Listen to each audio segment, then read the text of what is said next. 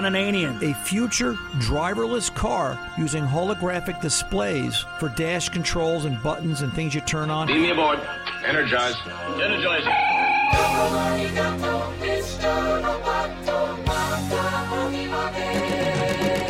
The Car Doctor. And you look at it and you say, isn't that from Star Trek Voyager? You know, you look at the electronics and the technology, and naturally the first thought I've got is, who's going to afford it? Who's going to fix it? Welcome to the radio home of Ron Ananian, the Car Doctor. Since 1991, this is where car owners the world over turn to for their definitive opinion on automotive repair.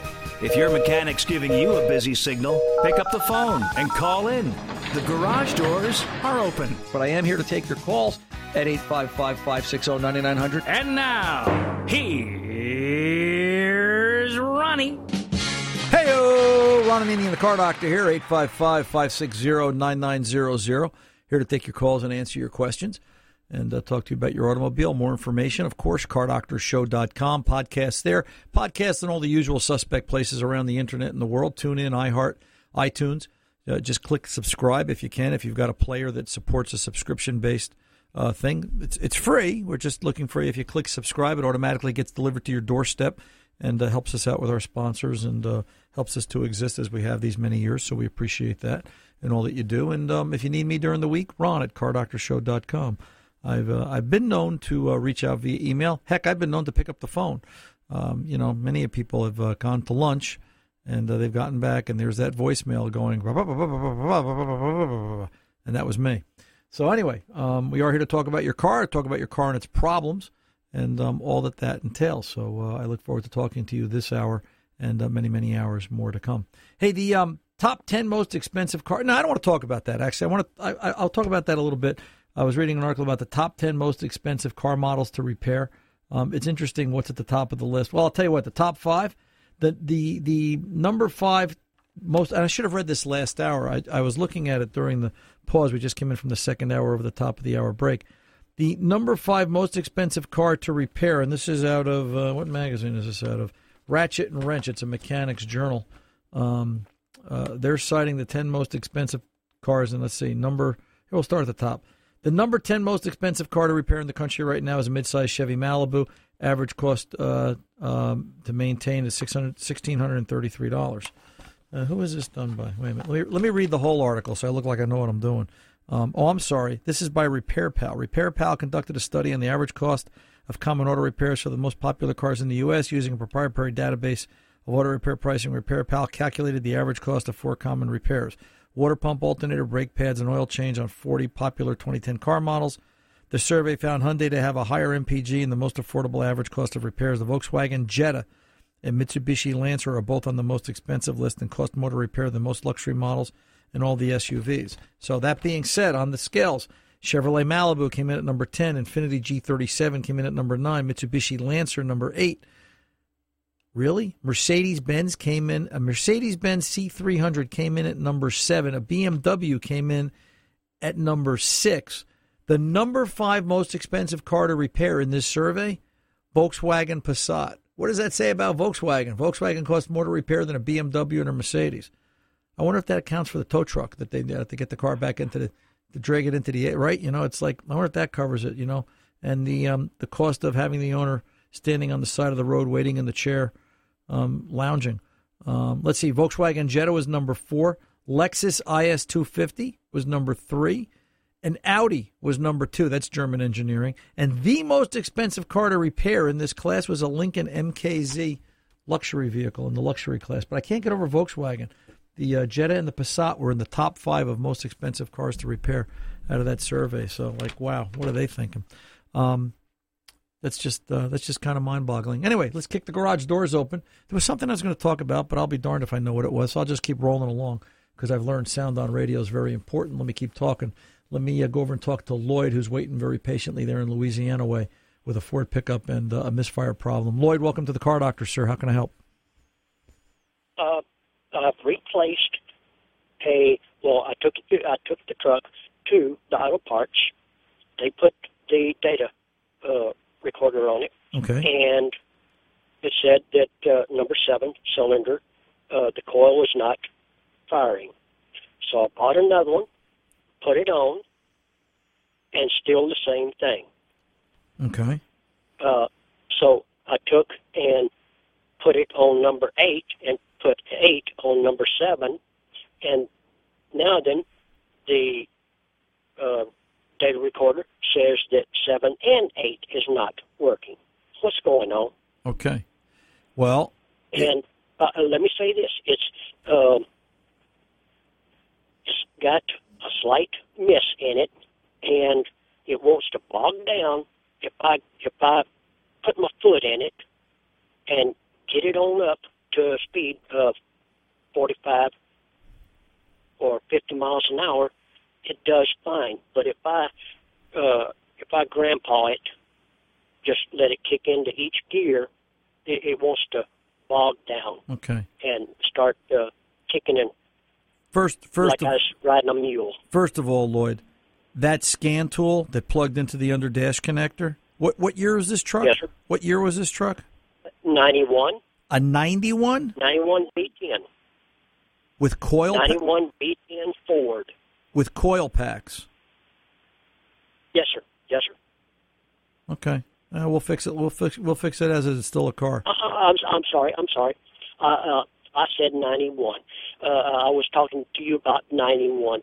Listening to you about you've been in the deal since 91. It's a 2001. I'm 2001. sorry. That's it's okay. 2001. That's all right. But you know what? Okay. We're good. 2001. So a misfire. What the scan tool is saying? It had a P0307. All right, from my seat here. And a P0307 says there is a misfire on cylinder 7. It's not saying ignition coil. There's two parts to this problem, Lloyd. All right? So a P0307 is a misfire. Do you have a small engine? Do you have a lawnmower? You mow the lawn? You use a snow thrower, etc.? Okay? If that had a miss, what could it be? It could be the spark plug is fouled. It could be a problem with the carburetor. That's fuel. It could be a problem with the cylinder. That's mechanical. All three of those conditions would cause a misfire. Same thing with the engine in the truck. It's just a bigger lawnmower engine. It's just got 8 cylinders. So when it says 10. When it says 10. When it says misfire on cylinder 7, it's just saying that there's a miss. It's not saying it's the coil. The general assumption is always that it's the coil because that's people's interpretation. So it could be the injector then. Could be the injector. It could be mechanical. It could be the spark plug. It could be a vacuum leak. It could be that a mouse chewed through the wiring harness feeding the trigger going to the coil for number 7. That's what I was thinking also. There's a ton of things here. All right? So let me ask you this. Go ahead. Am I going to have a big problem on changing valve cover test? Because I saw that number 5, where the spark plug is, that it's sitting in a little bit of oil. It's a little bit of work, but let's go back over and let's finish with this number 7 and number 8 conversation. So right. You bought a new coil, stuck it in number 7, and had the same result. Now you swap number 7 with number 8, which is the right move. Start moving it around. If you have no test equipment, that's where you're going to go. And now you've got a misfire on 2 cylinders. Okay? Correct. Hopefully you're marking these coils before you take them out of the head. Just take a magic marker and swab. Yep, perfect. Then let's take that number 7 coil that's now in number 8. Just to be as certain as we can be, let's take that number 7 coil and move it somewhere else. All right. Okay? If that coil shows a dead hole on that cylinder, let's say you move it to number 1, then you've learned the hard way that you know what new stands for. You know what new stands for? Never ever worked. And that new coil is no good. All right? So now you're going to take that coil back to the parts store. Was it a white box part? Was it the house brand, or was it a Motorcraft piece, or what was it? Do you know? At AutoZone. Yeah. Okay. Was it their house brand? Was it cheap? Gee, I don't even remember. I've been having this problem for almost a little over 2 months now. Yeah. You don't remember what you paid for it? $20, $30, $40, $50? Oh no, it was 50. $58. That should have been a decent quality, but doesn't mean necessarily that's always the case. But new doesn't mean good. So let's verify first of all, is that coil good or bad? All right. If that coil's bad, you got to get another one. All right. But the fact that number 8 cylinder is now in number 7, and that cylinder is dead, if that's the case, then we've got a problem on that cylinder other than the physical coil. Just because the coil's in the hole doesn't mean it's getting triggered properly. Doesn't mean that it's got signal from the computer. Doesn't mean that the injector is firing. Doesn't mean, there's a lot of what ifs here. So, Correct. First things first, let's figure out the coil. Once you get past that, then we've got to have a conversation. Do we have a fouled plug? Do we have an injector problem? Do we have signal to the coil? All right. And for that, you're going to need some test equipment. And if you don't have it, then you're going to have to find a shop that does and has the ability to diagnose and pin this down. Does that make sense? All right. Can I just put a VOM meter, volt-ohm meter? Oh, if you've got across. If you've got a digital volt-ohm meter, yeah, we want to see power on one side. But you're not going to a DVOM isn't going to be fast enough to see the trigger point. All right. Okay. But what you could do, if you want it to be daring, and I've done this, is I will take a known good coil, plug it into the connector harness, stick a spark plug up the coil boot, ground the spark plug, use a test spark plug if you want. Does it fire?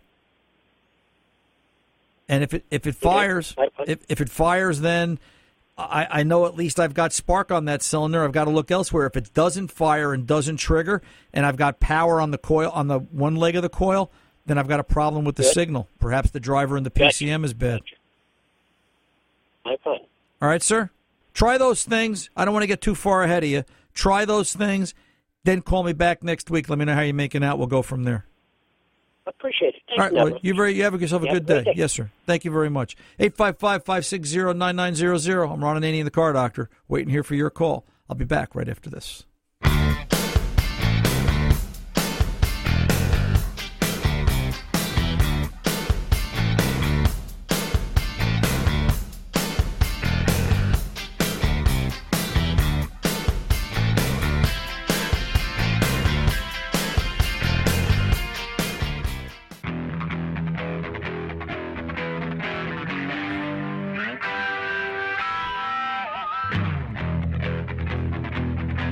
Welcome back. Ron Ananian, the Car Doctor. 855-560-9900 is the phone number. Give us a call. Keep in mind that's toll-free. That's also 24/7. If we're not on the air, we're live Saturday afternoons, 2 to 4 p.m. Eastern Time, as we go out across the affiliates for the weekend.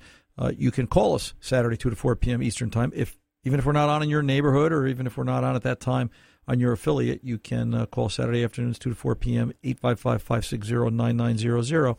And we'll pick up the phone because we're here live in studio, and we're here to talk to you about your car and its problem. Also, if you're looking for this radio show, you don't want to podcast it, you can't get it because you're not on an affiliate.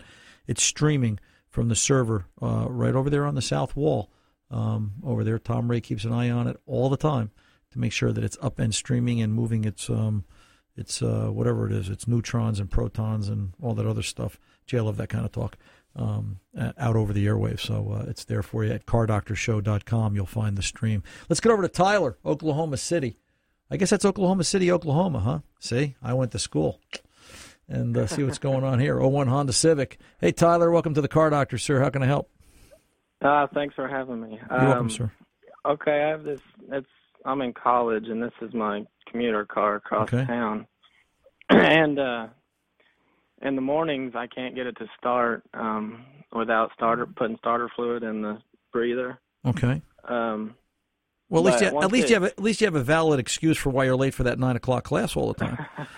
Listen, right. man, I was out of ether that day, Professor. I could, that's more original than the dog ate my homework. But every time you hit it with ether, it fires right up. Right, and once it warms up, and even after class, after it's been sitting for a while, it'll start right up. It's like just when the engine's dead cold, it so it's an 8-hour. We'll call it an 8-hour soak period. If it's right. if it's 8 hours of cold, if it's a half a day, it seems to be fine. Right. Okay. And I have a scan tool, and I scanned it, and it doesn't have any codes or anything. All right. And I've replaced like the battery and the fuel filter and the coolant temp sensor, but nothing seems to have worked. So. Okay. So does your scan tool show data stream, Tyler? No, it's just a basic code reader scan tool. All right. Yeah. So let me ask you this: do you have the old coolant temp sensor?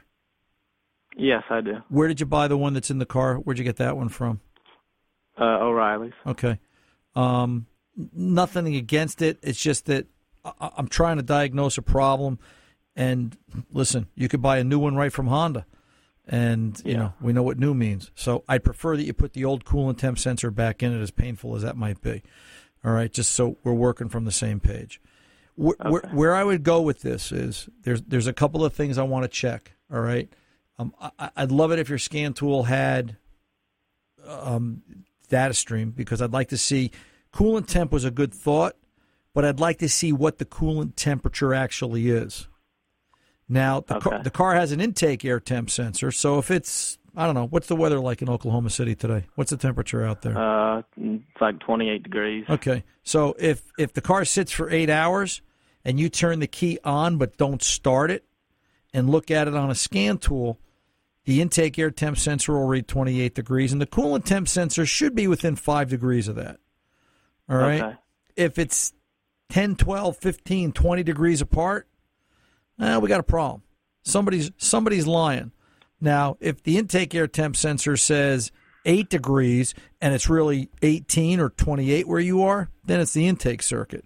But if the coolant temp sensor is the one that's at fault and you've tested or replaced the sensor in this case and it still shows wrong, something is askew. Problem in the circuit, problem in a connection, something like that. Once we get past that, then the next thing I'm going to look for on this is, it's all about fuel pressure. How long does it take for fuel pressure to build? What sort of volume does it have? And what sort of warm running pressure does the pump have? When you get in the car cold, and when you put your head down on the steering wheel and pray, oh gosh, I hope my homework was good enough last night so I can get to school and get the heck out, and you listen quietly as you turn the key on, do you hear the fuel pump run? Yeah, I can hear it prime. Okay, so it primes. So the next question is, what's that actual pressure? See, the fact I don't have the pressure tool. Right. Well, the fact that you're giving it ether is fuel, it's looking for fuel. All right? Right. The only other thing you could trying to diagnose this on a college kid's budget, is have you cracked the throttle plate? Have you just, touched the throttle plate just a little bit to see if that makes a difference in the way it starts? Well, I mean, yeah, honestly, that would work for a little while, and it seems if it's warmer outside, I mean, sometimes if I crank it for a minute, it'll start up reluctantly. Okay. But when it's cold, there's just no chance of it. All right. Do this. Then the last thing I want you to check, do you have a spark tester of some kind? Yeah. Okay. Did you check spark when it's cold? I have, and it gets spark. All four have spark. Okay, but does it have a good, strong spark? Will it jump the gap? I'll tell you what, Tyler, stay put. I want to come back to this when I return. I'm Ron Ananian, the Car Doctor. We'll be back to Tyler in Oklahoma City right after this. Don't go away.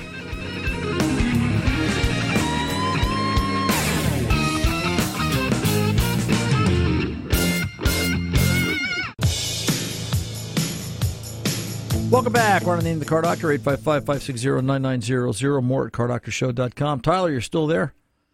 Yeah, I'm still here. We're talking to Tyler out in Oklahoma City. Tyler, where I was thinking this needs to go is when it goes into this no start condition, have you tested it for spark when it goes into no start? No, I actually haven't. Okay. No, not when it hasn't started. So let's replicate the condition. Let's check it for spark when it's in a no-start condition. Let's make sure it has spark. And the reason you want to use a spark tester, which was the right thing to do, what do you have, the spark plug with the little alligator clips? With the little light.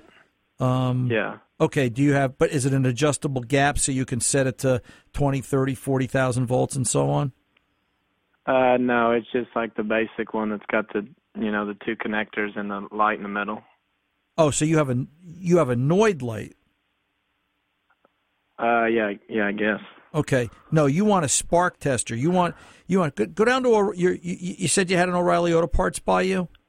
Yeah. So get down to O'Reilly Auto Parts. Tell them you want a spark tester. What we're looking for is something that's either going to look like a spark plug with a little alligator clip soldered to the side, all right? Or it's going to be about 1.5 inches long black piece of plastic with an end that'll plug into the coil connector, and the other end is the alligator clip, and it's in an adjustable gap, and there's a scale on it. You open it up, it's 20, 30, 40,000 volts.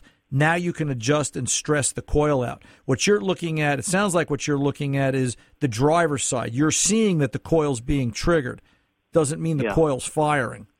Okay. Okay. All that means is, it's kind of like, somebody tells you to do something. How do they know you did it until they actually saw it was done? So, we want to see this actually happen. All right. So let's do that. Chances are it is, but then we can take spark off the table.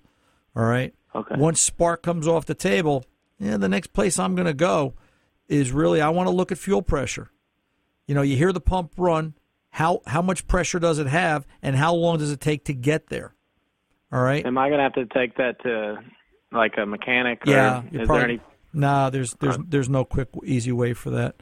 And, okay. I'm sure as a college student, you're on a budget. You're going to have to find somebody. Yeah. You're going to have to ask around and find somebody. But it's a reasonable test. It's not, it's maybe an hour shop time by the time they got to unplug everything and connect it all up. But, that's part of the process. This could be a bad fuel pump, not completely uncommon, because we want to know what fuel pressure is. It should be around 40, 42 PSI. And then we want to see how long does it hold fuel pressure. All right. Okay. Does it have some kind of residual pressure? It should hold fuel pressure typically 15, 20 minutes. Let me ask you this. Have you tried crank, no start, crank, no start, crank, no start? Does it eventually start? Short bursts. Well, like I said, if I do that when it's warmer and, just a couple months ago, it's just gotten worse. When I bought it, it's got over 200,000 miles on it. Right.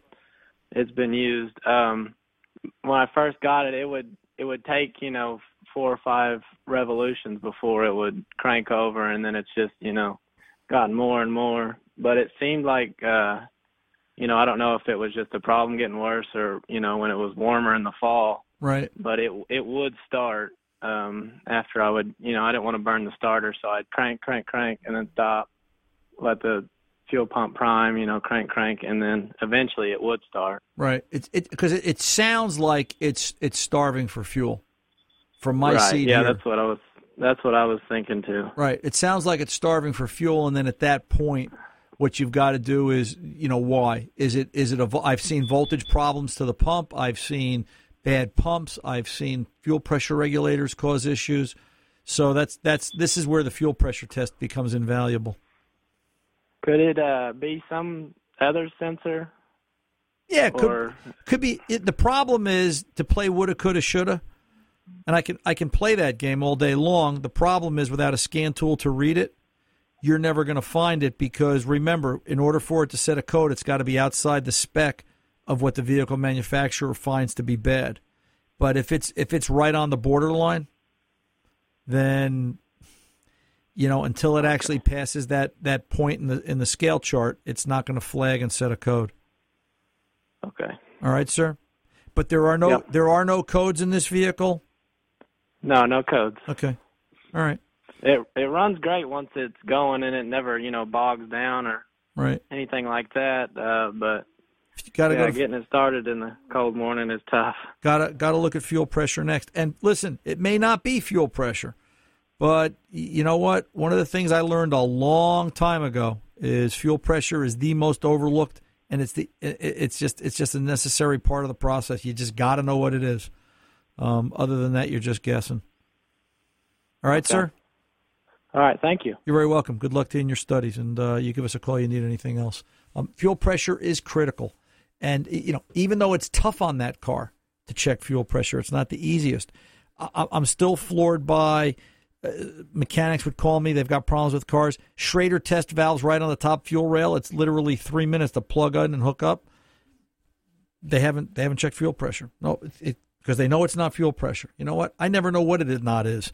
You know what? I know what it is when it's fixed, but until I fix it, I don't know what it not is. So I'm going to test everything because that's how you get to know where things are and what they appear to be. Let's pull over and take the pause. 855-560-9900. When we return, we're going to go talk to Maureen in New York City, 03 Pontiac Grand Am. So you guys stay tuned. I'll be back right after this. I'm Ron Ananian, the Car Doctor.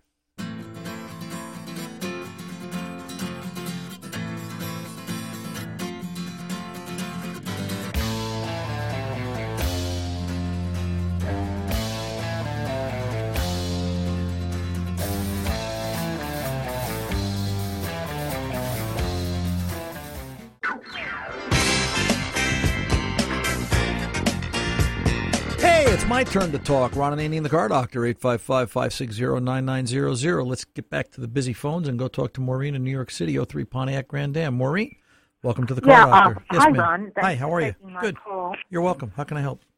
Yeah, how should I put this? I got two opinions on this, actually. The first opinion, the car needs a intake gasket. An intake, and it was quite high, the price, well over $1,000. Right.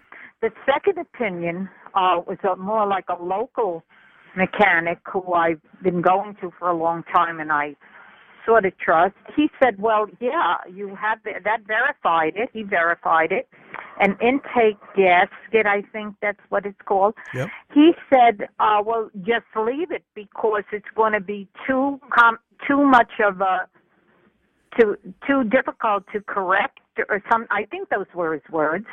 My question is, well, can I leave it because, or is there another alternative? Like I was looking on the internet about sealant. Well, let me ask you this, Maureen. What started this? You need an intake manifold conversation. Were you complaining about something, or did you go in for service? No, I wasn't complaining. I just brought it in for a simple diagnostic check. Yeah, I did feel heat under my feet, but that was after I was running the heater for a while. So wait a minute. I wasn't really complaining about anything. Okay. Well, after I parked the car and got out, I smelled gasoline in the back. But I think with cars that age, that's normal. Well, no car you should have gasoline smell anywhere. So okay. So let's back up the truck a minute. No, right? But the exhaust system is safe in that car. I did have it checked. Okay, but let's have this conversation. It's an 03. The car is 14 years old. Before you spend any real money on this, the place that told you needed the intake gasket first and it was $1,500 or whatever it was. Yeah. Dealership, do you trust them? Do you know who they are? Do you know what they are?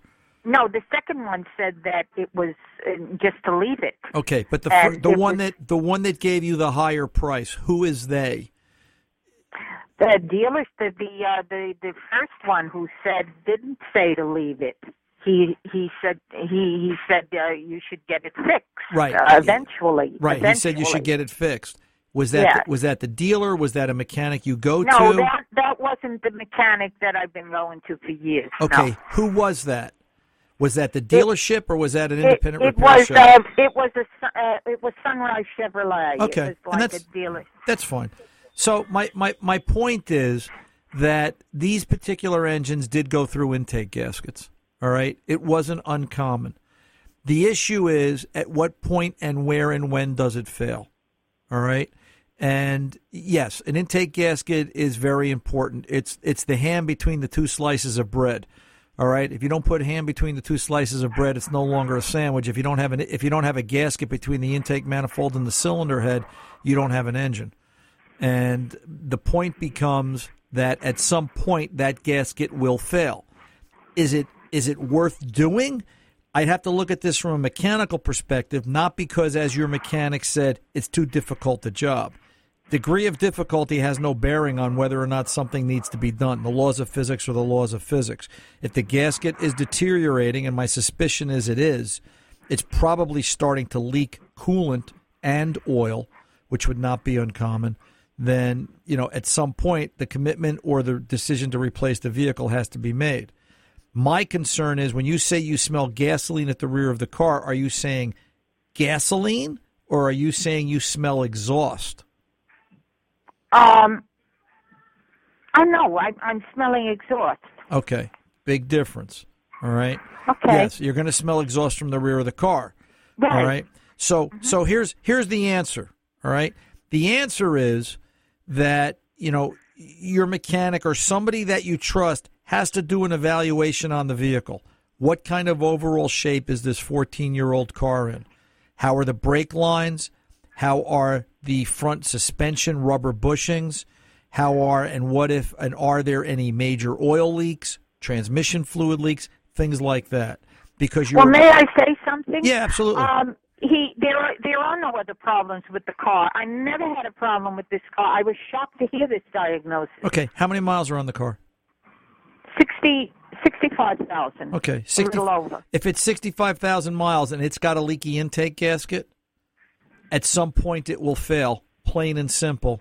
And you've got to decide: do you want to replace it and avoid the problem, or do you want to just drive it and take the gamble? There's no magic pill here. Well, what would happen if I drive it and take a gamble? Would I get like a fire, an engine fire? You could. You could also lose all the coolant. You could develop an oil leak. You could do serious engine damage without a fire. You could. There's a couple of different scenarios. You're basically asking me, if you walk across this tightrope without a safety net in a high wind, what are the chances you're going to make it, and what could happen to you on the way down? A lot of things. So you suggest that I get it repaired, right? Provided the rest of the car justifies the repair. It's 14 years old. Well, not quite 14, but Yeah. Well, okay. 13. Let's not split hairs. All right. But it's close enough that it's just something to think about. All right. Again, it depends upon degree of severity.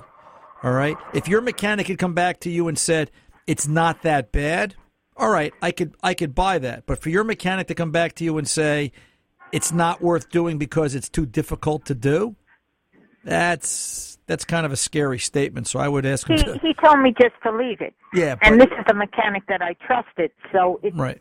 And everything else is working on the car. Right, I understand that, but you know what? This is like who you want to vote for to become president. Not that this is a good analogy. You can't believe what everybody says and just vote for him on that basis. You got to look at the overall picture, and that's really the bottom line. I'll leave it for a couple of months, and like 2 or 3 months, and then I'll consider repairing it. Right, but if you want to be safe in that car, especially in the warmer weather, you want to get that repaired. 855-560-9900. I'm Ron Ananian, the Car Doctor. I'll be back right after this.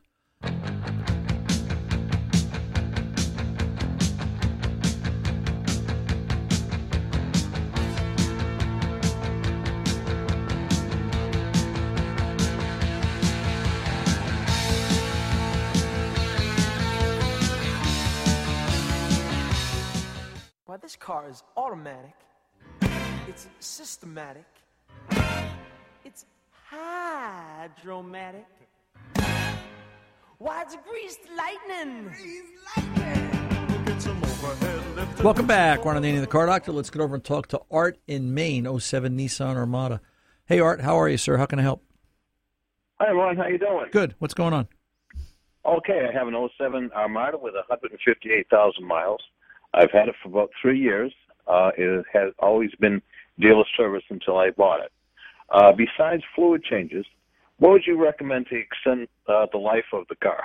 Oh, I think my financial situation and also my location prohibits me from going to a dealer. Right. You know, it's all about fluids at this stage in age, right. Art. The biggest thing I see, this is a V6 Armada? No, that's the 5.6 V8. Oh, okay, this is the V8. This is a timing chain motor, though, correct? No, I was going to ask you that. I'm not sure. I think this is a chain motor. This is, I think, all the Nissans of this generation are. I'm always okay. suspect of Nissans as they age about chains, guides, and tensioners. Big buck job. Okay. and it can break the bank, but it does have to be considered for longevity. The issue is on a Nissan. The reason I'm very cautious is their motors in the last 15 years, if not longer, are interference fit, and if something breaks, you're done. Yeah. So, you've got to look into that, and probably the best way to know whether or not it needs a change, the simplest way, other than the name badge on the side, is when you start it up and drive it, how loud is it? Does it howl? Does it have a whine to it? Does it sound like a supercharger, like you're behind a New York City commuter bus, for lack of a better way to explain it? If it's got that whine to it, then chances are the chains and the tensioners are a problem. Yes. Do you have access to Facebook, Art? Yes. Go out to the Car Doctor Facebook page, and it's probably a couple of posts back, but I put up some pictures about an Xterra. I just did a set of chains and tensioners on, and it's just amazing when you look at how the shoe or the guide is worn down the better part of a quarter of an inch. It's just like wow, because they make it out of cheap nylon. I was going to ask you, this is nylon. Okay. Yeah, I know. I used to have a Suzuki dealership a long time ago, and they all had chain-driven camshafts. Right. And you could tell how they how loose they were by rotating the crank and watching the end of the cams. Yeah. Okay. If you got more than I don't know, a couple of degrees lost motion there, that it was bad. Right. And in this case, it's just you can tell by the howl and the whine. But other than that, I would be aware of the radiator.